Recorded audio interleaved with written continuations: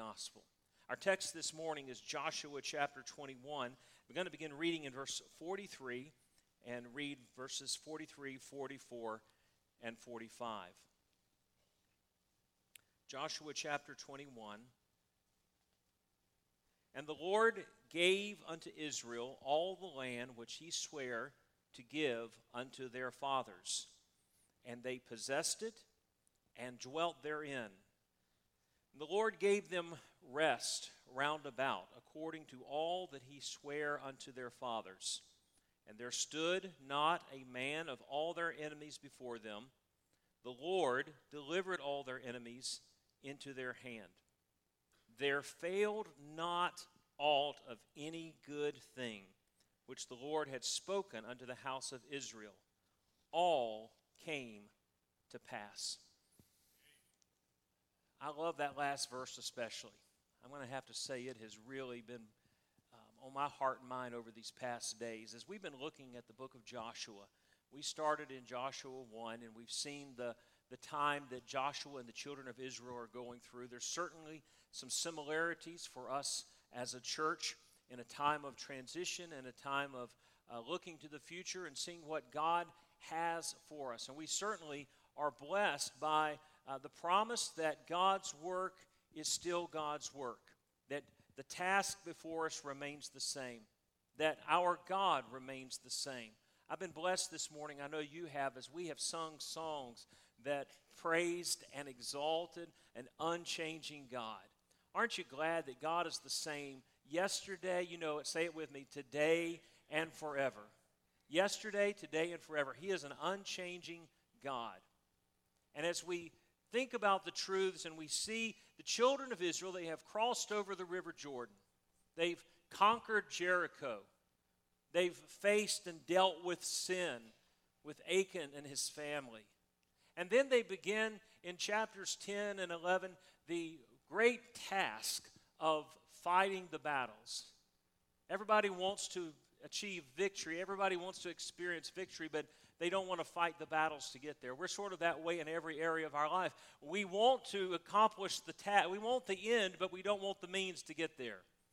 We all want to be fit and trim and in good shape, but none of us want to push back from the table or exercise in order to get to that place. Most of us, when we were in school, couldn't wait to graduate. We wanted to graduate. We just didn't want to have to take the test and do the homework to get there. You know what I'm saying? We all want to be spiritual giants. We want to be spiritually mature. We want victory, but we don't want to put in the effort that it takes to get there. And it took fighting a lot of battles. In fact, in chapter 11 and verse 18, it says that Joshua fought the kings for many years. A lot of battles, a lot of fighting going on. And the Christian life at times may seem like one continuous battle of one type or another. We're battling sin.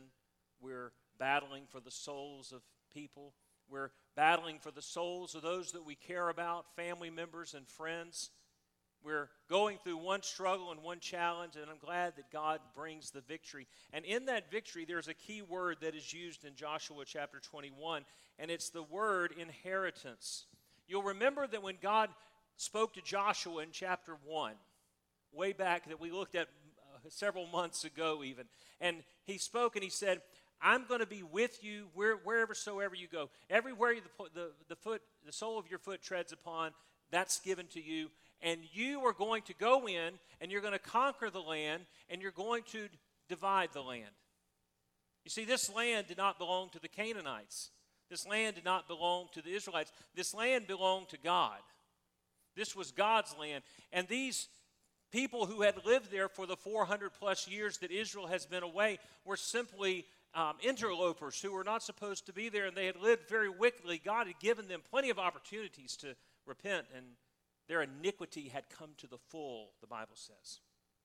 And so now it's time for God to give this inheritance to his people. And so this task that God has given to Joshua, I love that when he says to Joshua, Joshua, you're going to take them across Jordan, you're going to go in and you're going to take the land, and then you're going to divide the land. The final stage of the task, the mission that God has given to Joshua, the final stage is this division, this giving of the inheritance that is going to take place. And over the next chapters from chapter 13 all the way to where we read this morning in chapter 21, is the story of God dividing the inheritance. This tribe gets this portion, this tribe gets this portion, and it's really pretty well laid out. God had already given the plan to Moses. Moses passed it on to Joshua, and Joshua just simply does what God has told him directly to do, and God has told him through Moses to do. The word inheritance is a concept that is carried over into the New Testament, understanding, and it's used to describe the riches and the inheritance that we have in Christ. Our inheritance is not a piece of real estate in the Middle East. Our inheritance is far greater and far better. You know, there's a lot of Christians that are excited about the material blessings that God has given to them. But there's something far greater and far more important, because there are many believers in this world who have not experienced material blessings. They've not experienced the wealth that we enjoy here in the United States. Now, I know most of us would probably not feel like we're wealthy, but we're, all things considered, probably among the wealthiest 1 or 2% in the whole world. We have been blessed in a lot of ways with physical material blessings. And we look at that as a gift from God, and God has certainly made it possible, and He meets our needs, and I'm glad that He does, but there's something that's of greater wealth, and that is the inheritance that we have in Jesus Christ. In fact, Paul is going to pray in Ephesians chapter 1, I'm praying for you, believers at Ephesus. Not I'm praying that your bills will be paid, and I'm praying that you will be physically well, and that's not his prayer request. He says, I'm praying that you may know, that God may make clear to you the wealth of the inheritance that you have in Christ Jesus. The most important thing Paul could think of that he wanted the believers to know was that they were wealthy in Christ. Why is it so important for us?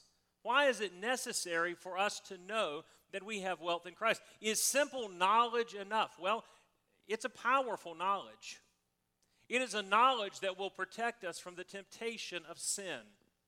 To know what we have in Jesus Christ. To know the wealth. When I realize all that I have in Jesus, when I realize who Jesus is to me, and when I realize the glory of the wealth of my inheritance in Christ, the things of this world will grow strangely dim in the light of His glory and grace. The things and the allure of this world, the siren call of this world that says, here, this is something that you want, this is something that you need. If Achan could have only seen the wealth of the inheritance that God had for him in the land of Canaan, he would have said, these clothes and this gold are nothing. And if we could only see the wealth that we have in Christ, the temptations of this world would seem like nothing. It is the glory of the message of the gospel and the glory of God's grace and the glory of our inheritance in the saints that motivate us to the gospel. John Murray, a writer of some time ago and pastor, said that the passion for missions dies when the grandeur of the gospel is lost. When the glory and the grandeur and the vastness of all that is given to us by the grace of God is lost, it loses that fuel and passion for the work of missions and sharing the gospel. So, knowing our inheritance, in fact, throughout the Old New Testament, listen to some of these verses. Acts 20:32, Paul says that we have been given an inheritance among all them that are sanctified. Every person who is saved, every person who is a child of God has this inheritance. Then chapter 26 and verse 18 of Acts, we have an inheritance among them which are sanctified by faith. Galatians 3:18 says the inheritance is given by the promise. Ephesians 1:11, we have obtained an inheritance according to God's purpose and His will. Ephesians 1:14, that the Holy Spirit is the earnest of our inheritance. Ephesians 1:18, that we may know the glory, the riches of the glory of His inheritance. Colossians chapter 1, Colossians chapter 3, Paul again speaks of our inheritance. Into the book of Hebrews, says we have an eternal inheritance. And then I love 1 Peter 1:4, that we have an inheritance incorruptible and undefiled that fades not away, reserved in heaven for you. That's the blessedness of our inheritance, and it's over and over again. This is not just something that the New Testament alludes to. This is something that he says is key to our understanding of who we are in Christ and all that we have in Christ. I long for our students to grasp that what we have in Christ is far better than anything this world offers. And the students grow into adults that are feeling the same pull. What is it that makes us feel like, oh, this is more important? Why do we get our priorities out of order? Because we think something is of more value than what we have in Christ. We think this is more important, this is more valuable, this is more essential. And there is nothing that is more essential to our lives than our fellowship and our walk with Jesus Christ and all that we have in Him, our inheritance. As we look through this section, and we're not going to take the time this morning, I'm not going to read all 9 chapters, so sigh of relief. But these 9 chapters, 8 or 9 chapters of dividing the inheritance, are pretty straightforward. But scattered throughout, there's several differences. There's several variations. There's several exceptional cases that I want to draw our attention to this morning. Because the Bible says that the things from the Old Testament are given for our admonition. And if they were a challenge to the children of Israel enjoying and experiencing their inheritance then I believe that there's some warnings and admonitions for us. What is it that's keeping us from enjoying our Christian life? You know, I'm always amazed at what blesses some people, and some people just look like their blessers broke. They look like you could just, you couldn't move them with a stick of dynamite. And one person can hear a song or hear a truth from Scripture, and it blesses them, and they walk out of a service or they walk out of the presence of God, and they've experienced that, and then others could care less. What is the difference? It is the enjoyment, it is the understanding, it is the experience of our inheritance in Christ. So what are these dangers? I want you to see several of these.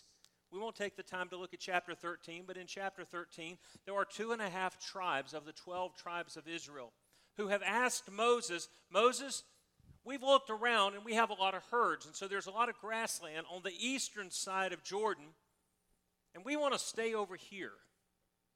We want to be on this side of the Jordan. Now understand, if you'll remember, that the only way they got across Jordan was a miracle of God.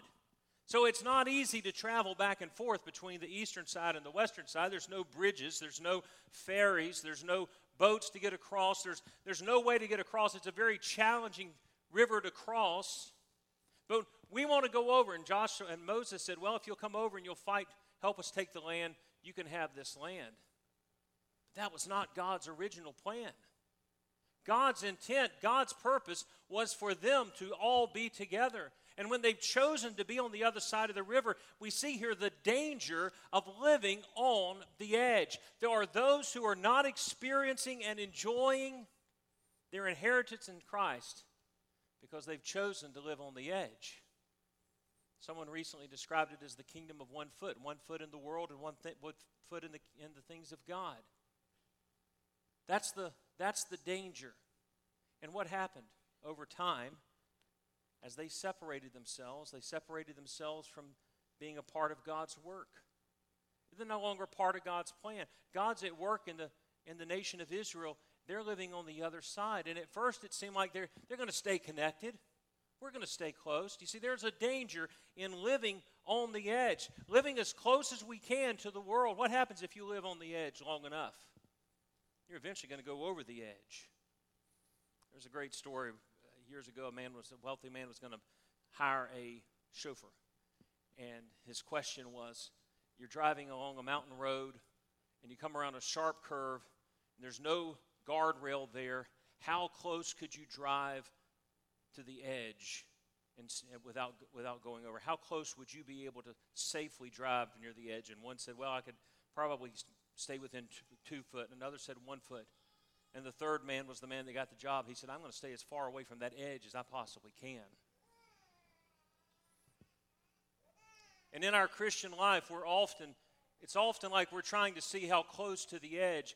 They separated themselves from what God was doing. God's purpose was not for 2.5 tribes to be on the eastern side. God's purpose was for all 12 tribes to be in the land of Canaan where He wanted them. They separated themselves. They're no longer part of God's worship. The temple and the tabernacle are going to be on the western side of the river. They're going to be in Jerusalem eventually, and that is where the worship takes place. But what has happened is they have put a barrier between themselves and the worship of God. And perhaps at first they said, we'll cross over. We'll make the difference. We'll put forth the extra effort to make sure that we're there for worship. But what tends to happen when you are pulled between Christ and the world? Let me tell you that most every time, I would say probably, I can't think of an exception, but I'm going to allow for a possible exception. Nearly every time I've seen the world win. Be careful the barriers that you put between you and the things of God. Be careful the challenges. You see, it made sense. Hey, we've got herds. We need grass. Here's grassy areas that we can feed our herds. We can survive. We can become wealthy. We can accomplish these great things. I remember a number of years ago when I was a teenager, we were in revival in a church, and there was a young man there that was really on fire for God. He was there every service. He felt that God had called him to preach. I don't know that I've seen many young people, and he was just about my age at the time. I've not seen many that had that heart for God that he had. A year later, we were back for the revival the next year, and he didn't show up. He was there for Sunday morning, and he slipped out very quickly, and then he wasn't there the rest of the time. And we asked the pastor, what's the deal with him? Where is he? He said, you pray for him. He got a lucrative job making good money, but in order to do so, he has to miss church nearly every service. Now, let me tell you what happened in that young man's life. That young man put the Jordan River between him and the worship of God. He decided to live on the edge. Oh, he thought he'd make the extra effort. He'd be there. But you know what? It became harder and harder. And it wasn't long till the next year we went, and the young man had completely not only gotten out of church, had gotten away from God. Was not even serving God and preaching the gospel wasn't even on his mind. All he could think about was making money, owning possessions, and enjoying the things of this world. You see, to the secular mind, to the worldly mind, it makes perfect sense to live on the other side, to live on the edge. It makes perfect sense to put that barrier between us and the worship of God. The danger of living on the edge. We don't find anything about them much again. We see them occasionally until we come to 1 Chronicles chapter 5. And they are carried away in captivity with the northern tribes of Israel, because the Bible says that they had committed spiritual adultery with other gods. That's the end result of living on the edge. So the danger of let me tell you that Christ has given us a great inheritance. We have great wealth in Him. We have all that we need in Him. But don't miss out on your inheritance because you're trying to live on the edge. There's another warning in this passage, and we see this about 4 or 5 places throughout. And this is not a warning against someone who does wrong. It's something that God establishes to keep them from doing that, and that is the tribe of Levi. Now, you understand that the tribe of Levi were the ones who served in the temple. They were the tribe that the priests came from. Not every Levite was a priest, but every priest had to come from the tribe of Levi, and the Levites served in the temple. And God established something unique for them.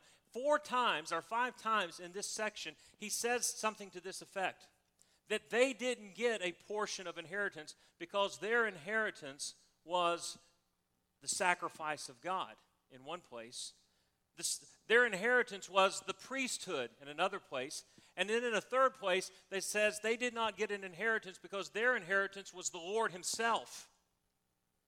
No greater inheritance. Looking forward to the spiritual priesthood of the New Testament when our inheritance is the Lord himself. What does God do? God saves them from a dual distraction that is a danger for believers.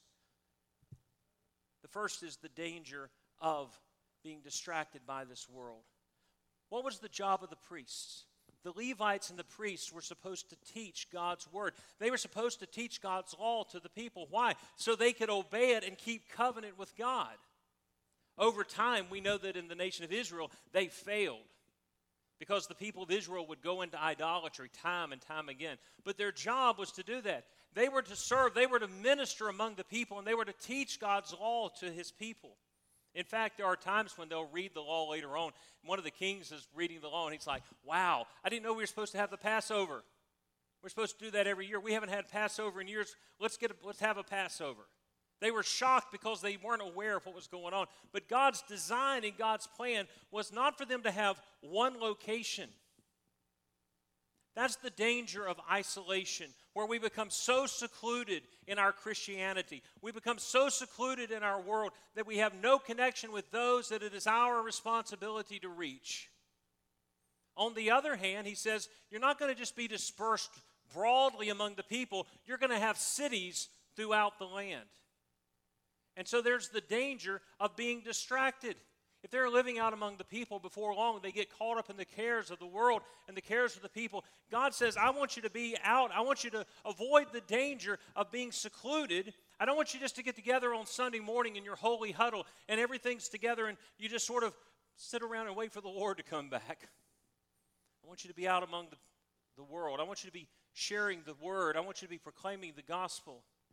But at the same time, I don't want you to be so caught up in the world.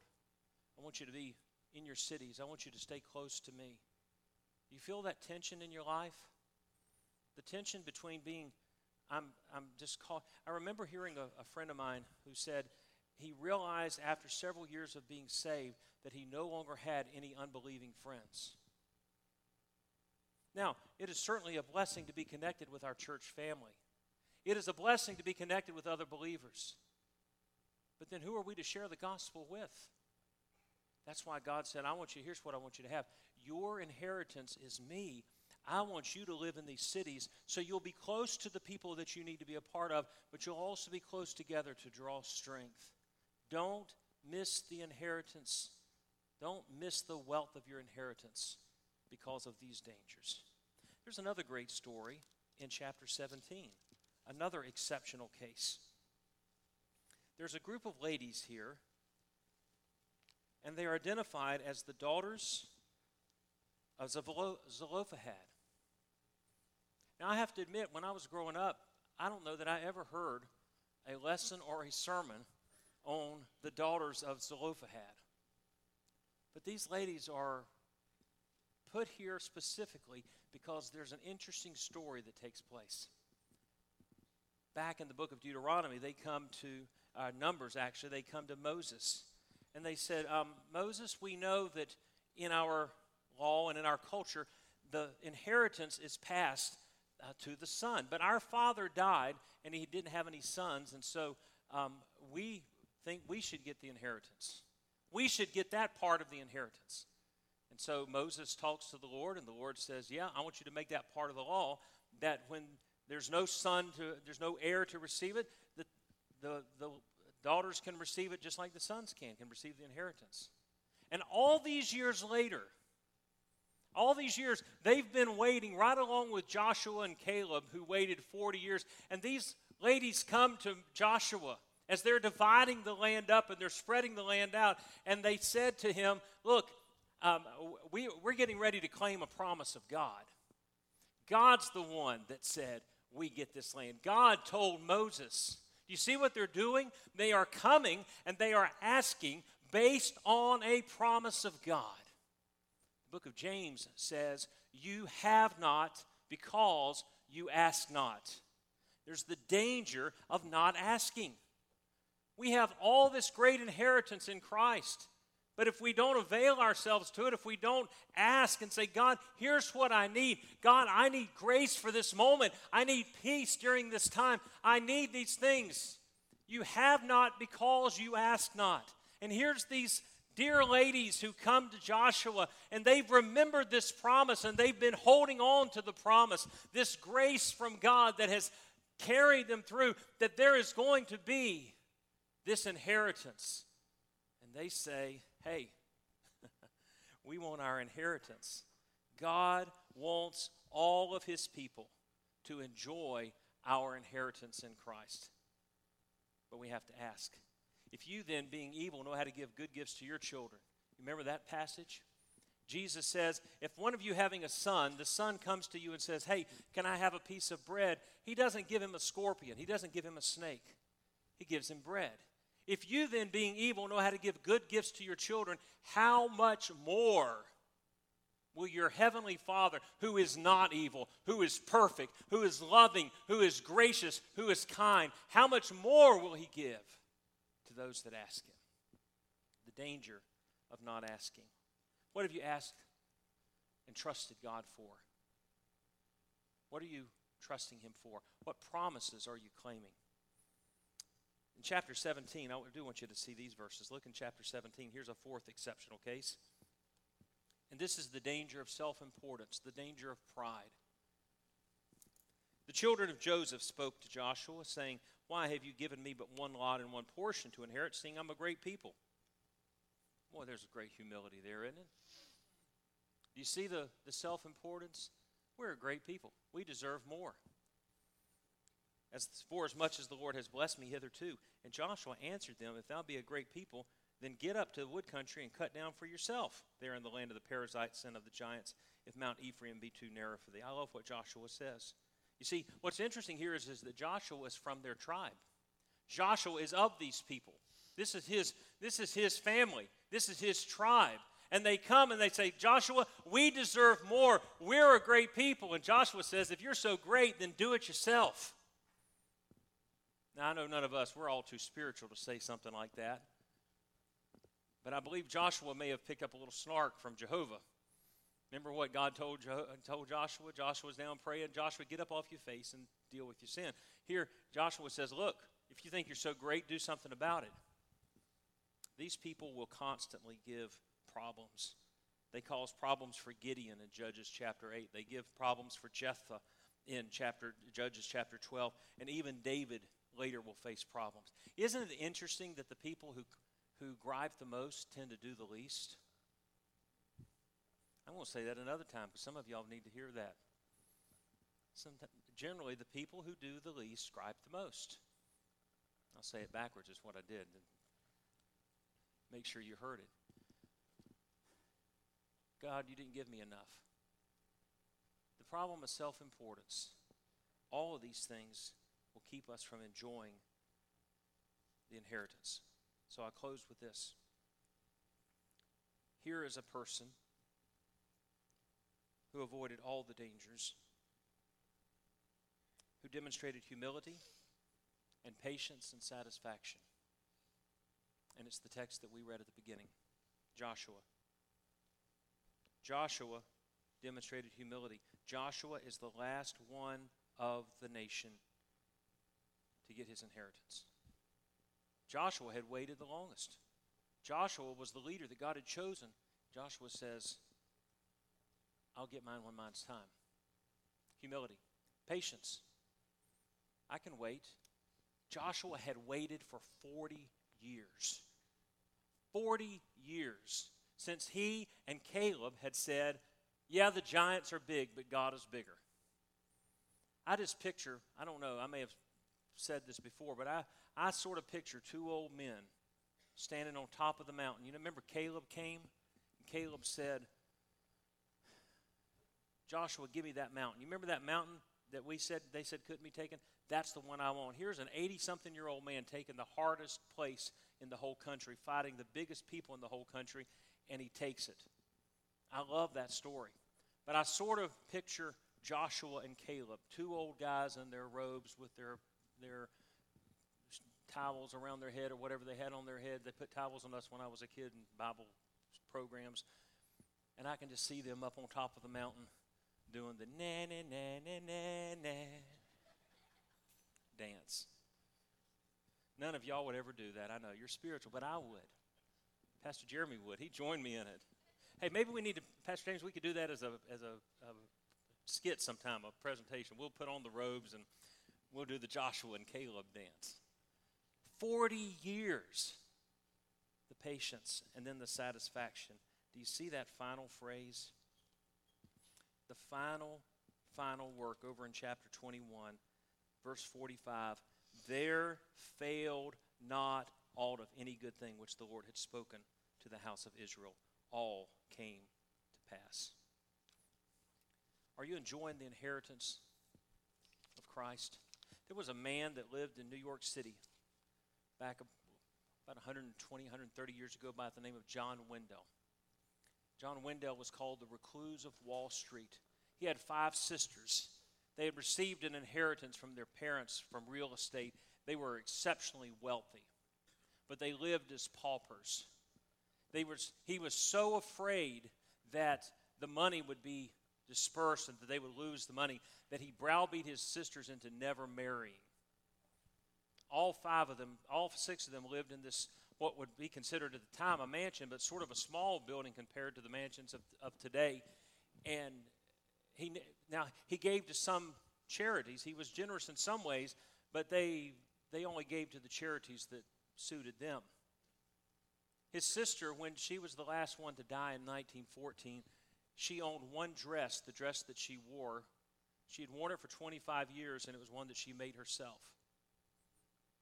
His wealth when he died was what would be billions of dollars today, but was his wardrobe was just like a few $100s, and there was no electricity in the house. And finally, one of the sisters did get married when she was 62, and I guess by then it was too late to worry about children getting the inheritance. And she went to church and met the pastor's friend, and they got married.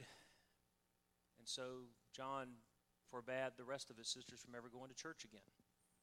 He was afraid they might meet somebody and get married. Here was a group of people, here was a family that had such great wealth at their disposal that could have been used not greedily, but could have been used generously. They could have even been enjoying some of it. My word, I mean, surely you can, get a good lighting system in the house or do something to enjoy it.